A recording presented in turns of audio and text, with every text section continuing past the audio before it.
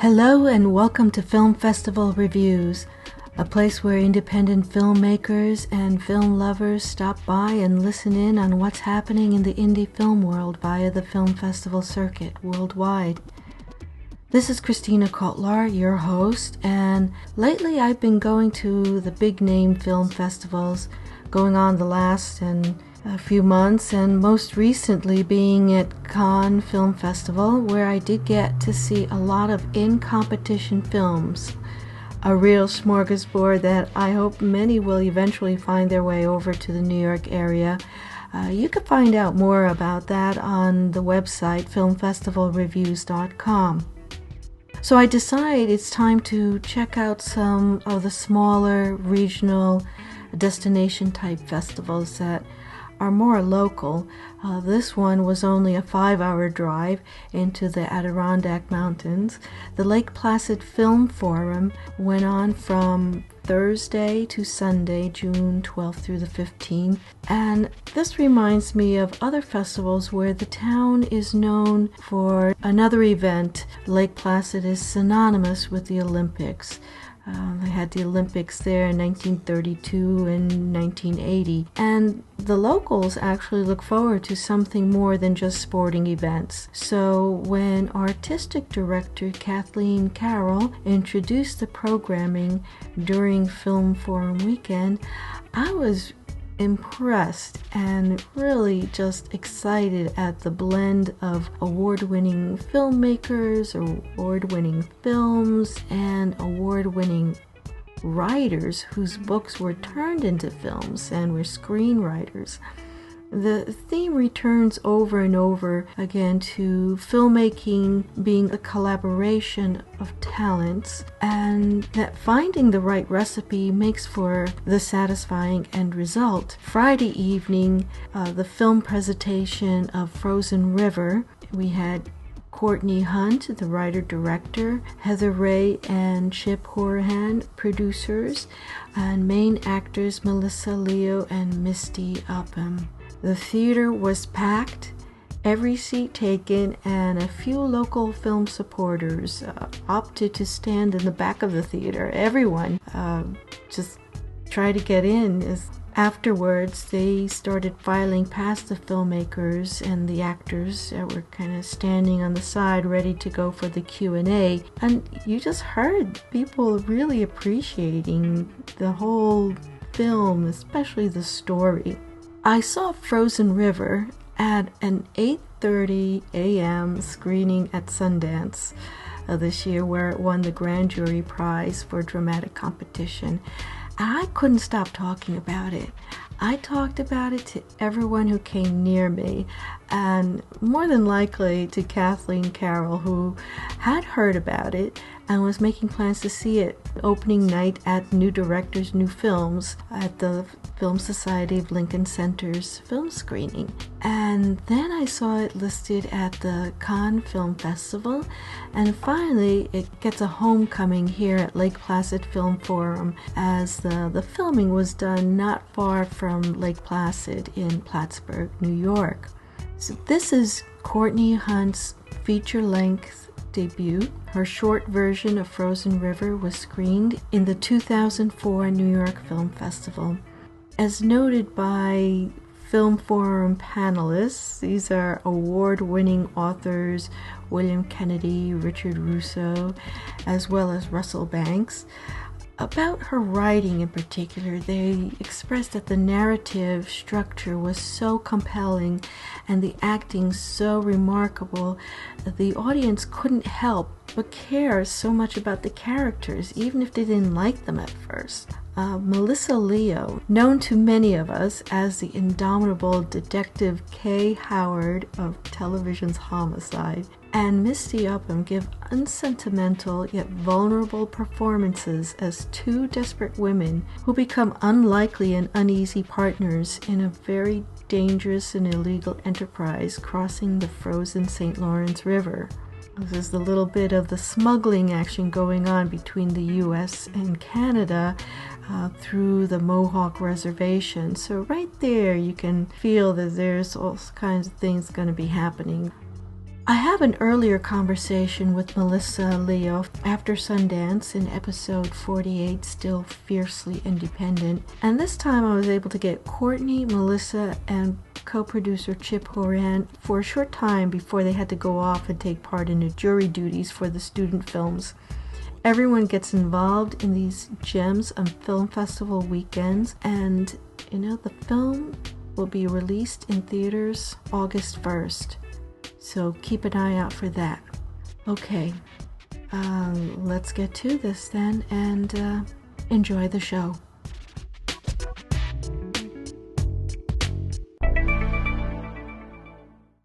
So I'm with Courtney Hunt right now, and we are sitting in a beautiful room overlooking this lovely lake and Whiteface Mountain in the background, and Lake Placid Film Forum.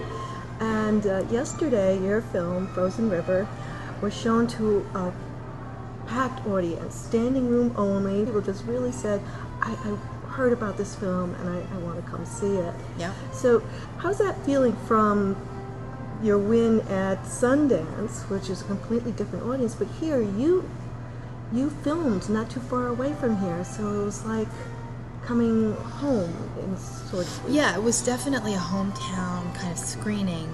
There were a lot of people from Plattsburgh that came out, and it was great, and I'm very familiar with the North Country, and we come to Lake Placid a lot, so it was very familiar, very nice feeling in the audience.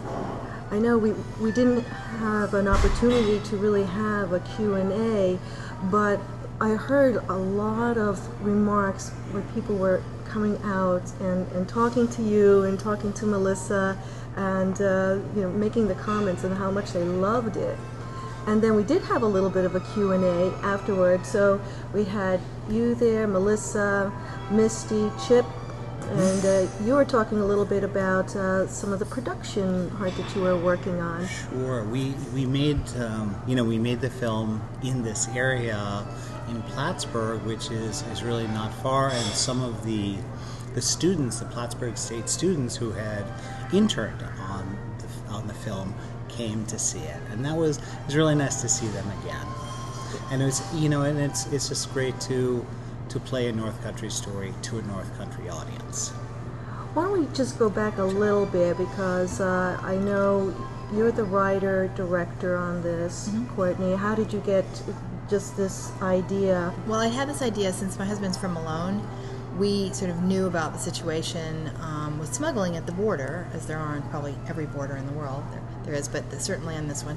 And I was intrigued by the concept of people driving across the St. Lawrence River when it's frozen, as a way to avoid, border patrol or whatever. And this image of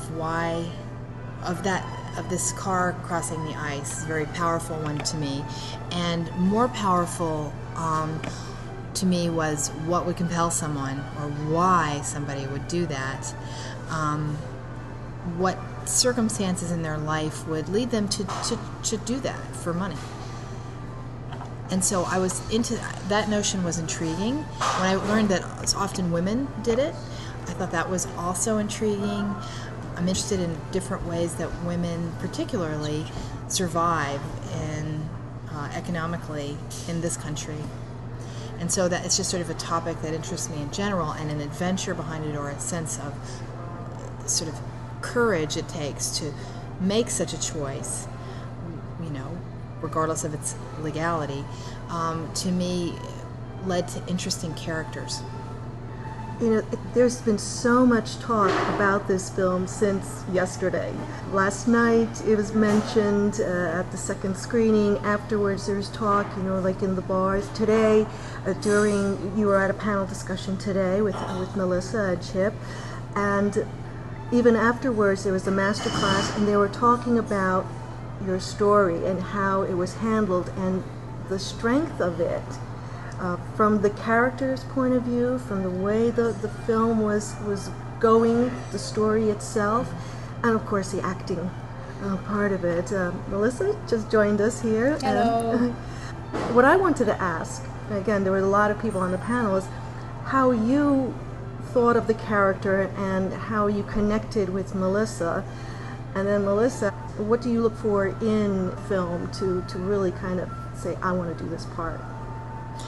Well, I met Melissa at a film festival. She had come to screen 21 Grams, which was a very moving and powerful part that she played. And so I talked to her afterward and asked her if she would read a script of mine, which she agreed to do so. And then I sent her the short of Frozen River, and she read it and agreed to do it. So then she came up to the North Country, and we froze in Messina, shooting that one. And why she came back or had anything to do with me further, I'm astonished by. But anyway, she's in love. She loved the part, and I think she and Misty work really well together. And there was something started in that short that really got expanded on in the feature, and so that was sort of why. I mean, I felt she was a natural for this part, and actually, my husband's the one who said it. He's first cast her, truthfully, yeah, and he was right. And when I saw her in the short, it was clear to me that there was no one else who would play this part better. Aren't I lucky that you thought that? Is that not true? Well, who knows? Nobody else played it, so there you have it. That's right. I'm Ray Eddy. After you. Courtney was Ray Eddy throughout the entire writing of it, and one of the things that's a great success of the film is the way she so generously gave the role to me when it was mine. Because she had lived every moment, breathed every moment, moments I never will know because they didn't make it onto her page. And the generosity with which she then handed me her part was astonishing to me. So I think one of the things, to go back to what you were saying about the people talking about it so much, I think that Courtney has succeeded in making a real film.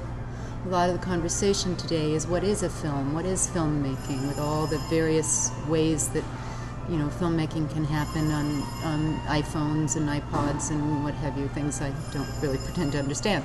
So she's really made a film. Would it have mattered incredibly if it was shot on the HD that we shot it on, or if it was shot on 35 millimeter? You know, who knows in the end? We shot it the way we shot it, and there it is. And it's a seamless, flawless film.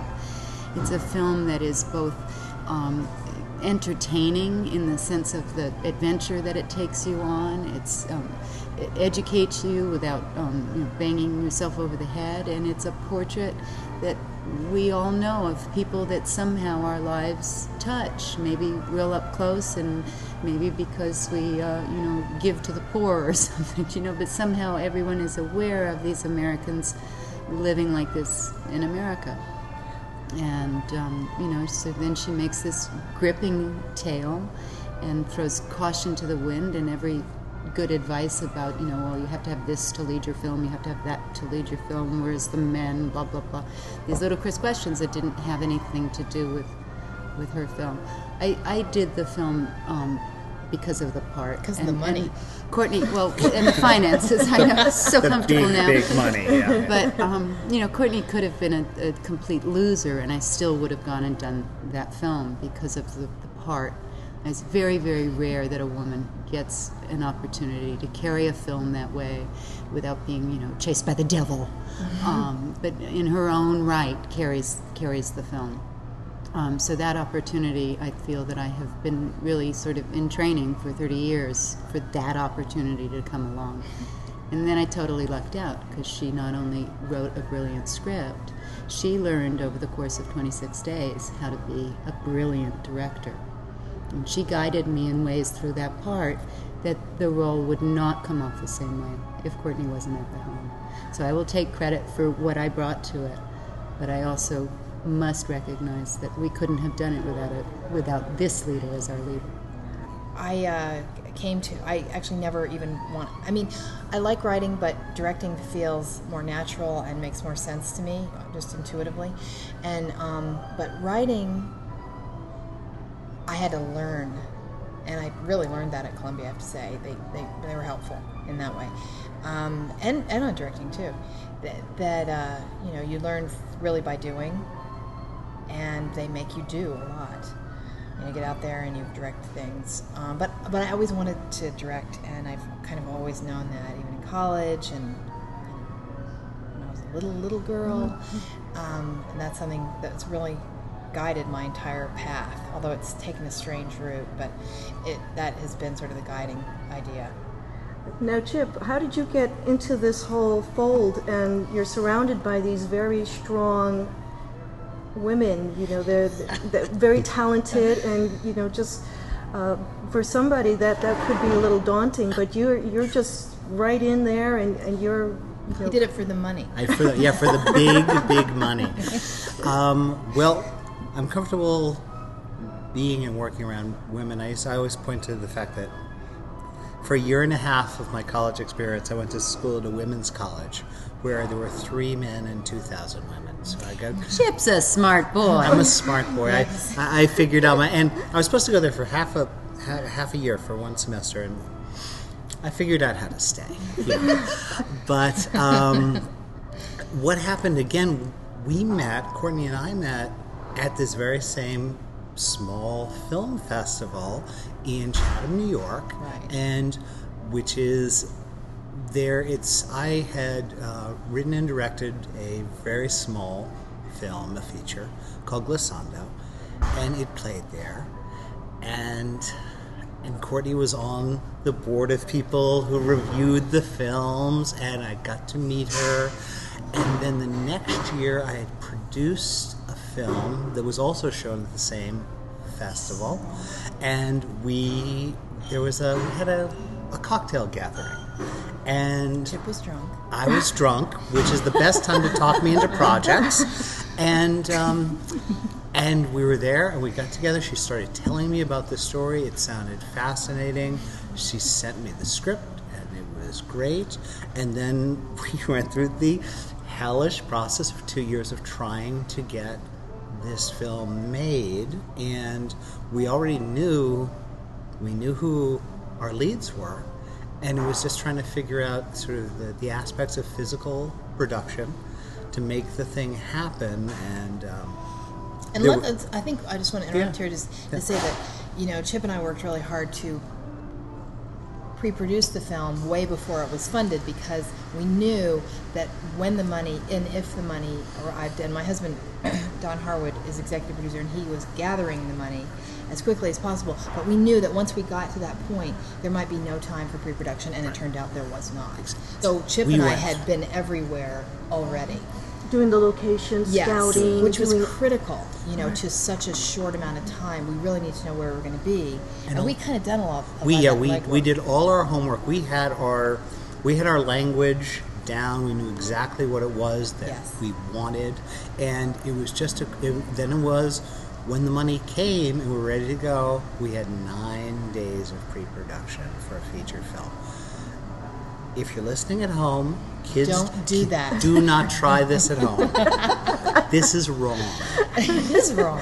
But we were limited by when the financing came, and more importantly, when the ice froze, because unfroze. And it hadn't even. When we came up and did our scouting, we looked out in the middle of winter on a lake which had rippling water.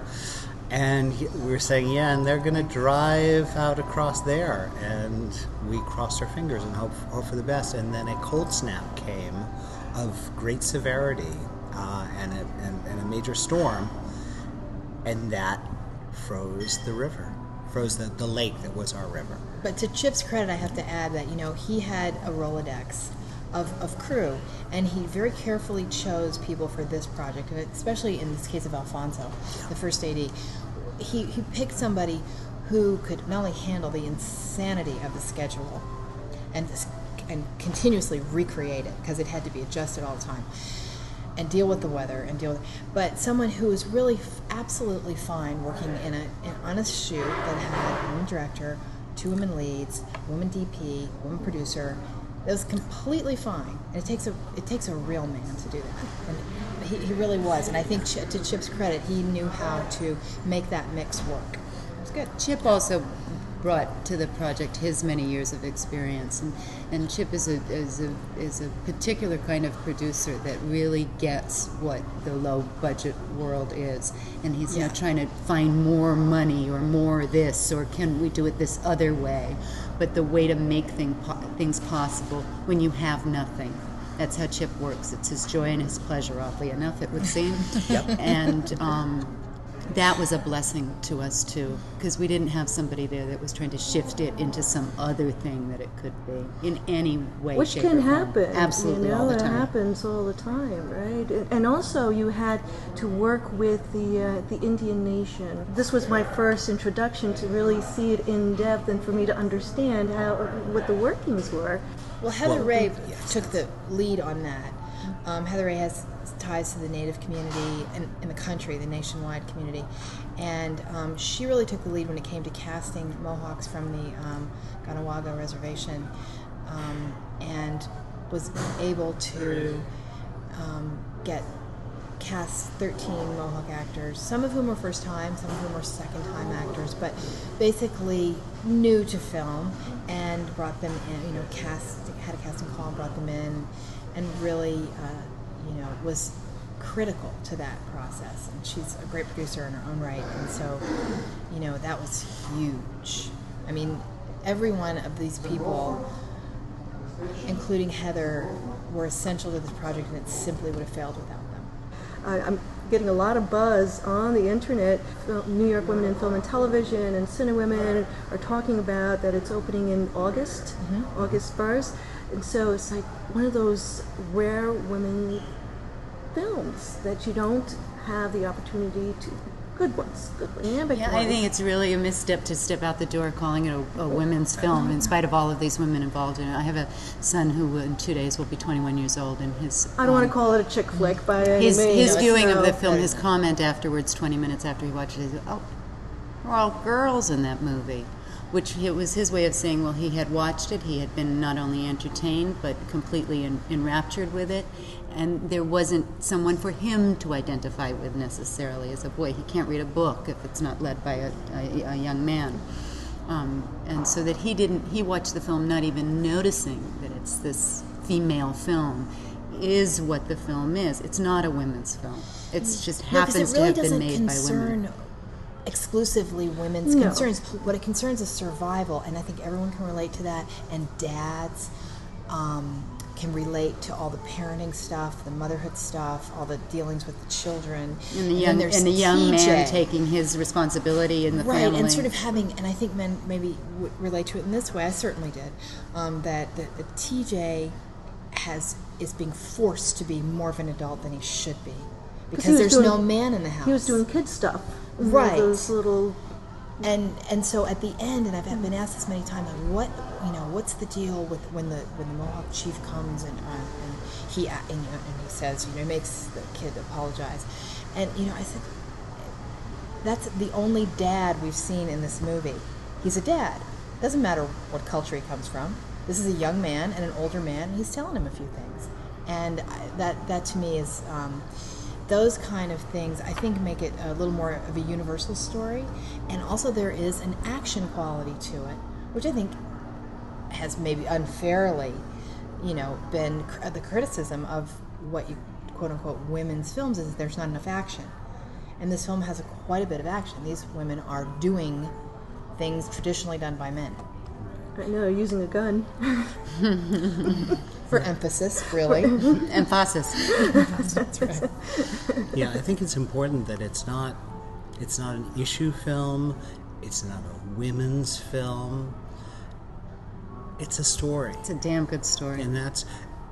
And it could go either way. The tension that was there, someone else said that the tension started from the beginning and continued throughout the entire film. And in a way, we have a lot of other filmmaking helping us, a lot of lesser filmmaking helping us, because all of those things that people have seen, and that's going to happen now.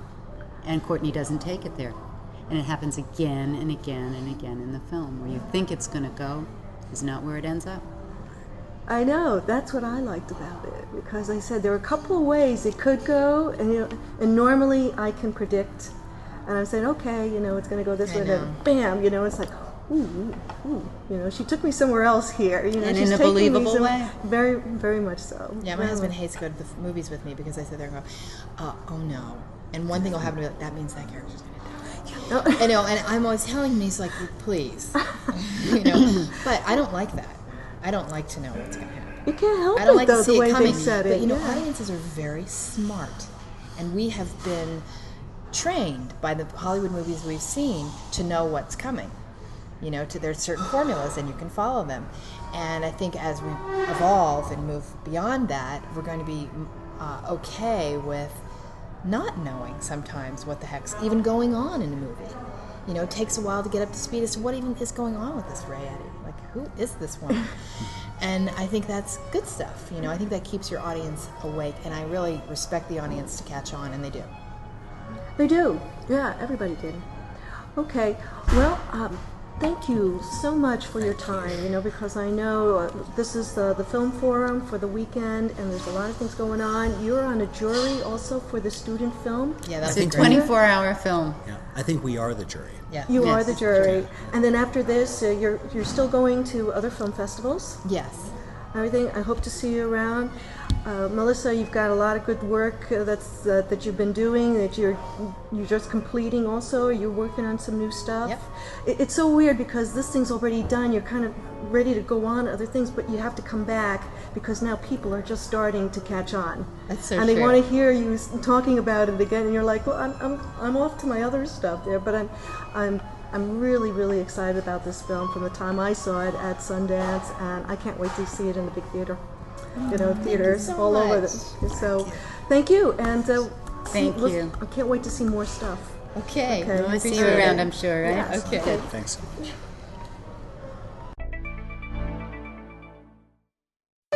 The following couple of hours after Frozen River's screening and Friday evening became a fun and surprising sampling of film projects and discussion with Jonathan Demme as he opened up a portfolio of works in progress, and he was talking about them so enthusiastically you can't help but be excited for him. This was a rare opportunity, almost like walking into a scientist's laboratory and getting a tour of the newest scientific experiment going on. What is so amazing about Jonathan Demme is his work reflected in so many different categories: features, documentaries, music, television, and so varied in a span of 35 years. But it's not only the range of work, but the degree of excellence in production as well as the storytelling.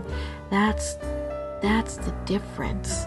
First, he showed several pieces he called documentary portrait from home movies of the Ninth Ward, charting aspects of people rebuilding their lives and homes years beyond the aftermath of Katrina. Viewers get a sense of these characters as next-door neighbors, but it's Demme's own humanism that turns these portraits into real human beings, close enough that you can feel drawn into wanting to know what's going to happen next in their lives, and you can call them neighbor, as he puts it. He never had to take on projects to maintain an extravagant lifestyle, so he has always been able to choose his projects that were worthwhile, trying to make something really good and worth watching. Finally, Jonathan Demme warns that only rock and roll diehards should remain for the big and bold rocking Neil Young's Trunk Show. A slide called to play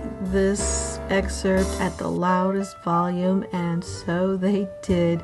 We saw this 20-minute piece of Neil Young blasting away on his guitar in the signature Neil way, a testament to his intensity that was almost too much to bear, and the suspense keeping us in awe of Neil Young's stamina. It was so intense and loud and great that the people next to me got up and left the theater. Well, I just moved into their seats and settled front row and center, and immersed myself in this mesmerizing guitar meandering, taking me back to the days when I did go and see big concerts in historic theaters, just like this beautiful historic Palace Theater here in Lake Placid. After the final waning, whining notes from his triumphant end, only then you can see the audience, that there was an audience in the film. He said he had 7 or 8 cameras on Neil and the stage, and the cutting went exactly how I imagined I would want to watch a concert and the musician in charge. The Film Forum audience cheered with appreciation, wanting more. It was a great way to end Friday night with a big grin on Jonathan Demme's face as he graciously stayed outside the theater talking to people, still lingering as if really waiting for Neil Young to step outside with his band packing up after a small gig in rural downtown Main Street, USA. I had a good time there. And I hope I could get Jonathan Demme on this show sometime, because he's got some great things to say for independent filmmakers. You never know. Maybe we'll get him on here sometime. Got a lot of projects going on, and I'd love to hear more about Rachel getting married and home movies from Ninth Ward, and I'm sure there are other things always cooking up, because he's like one of those mad scientists, always coming up with new things and getting it right. So, until next time, thanks for listening.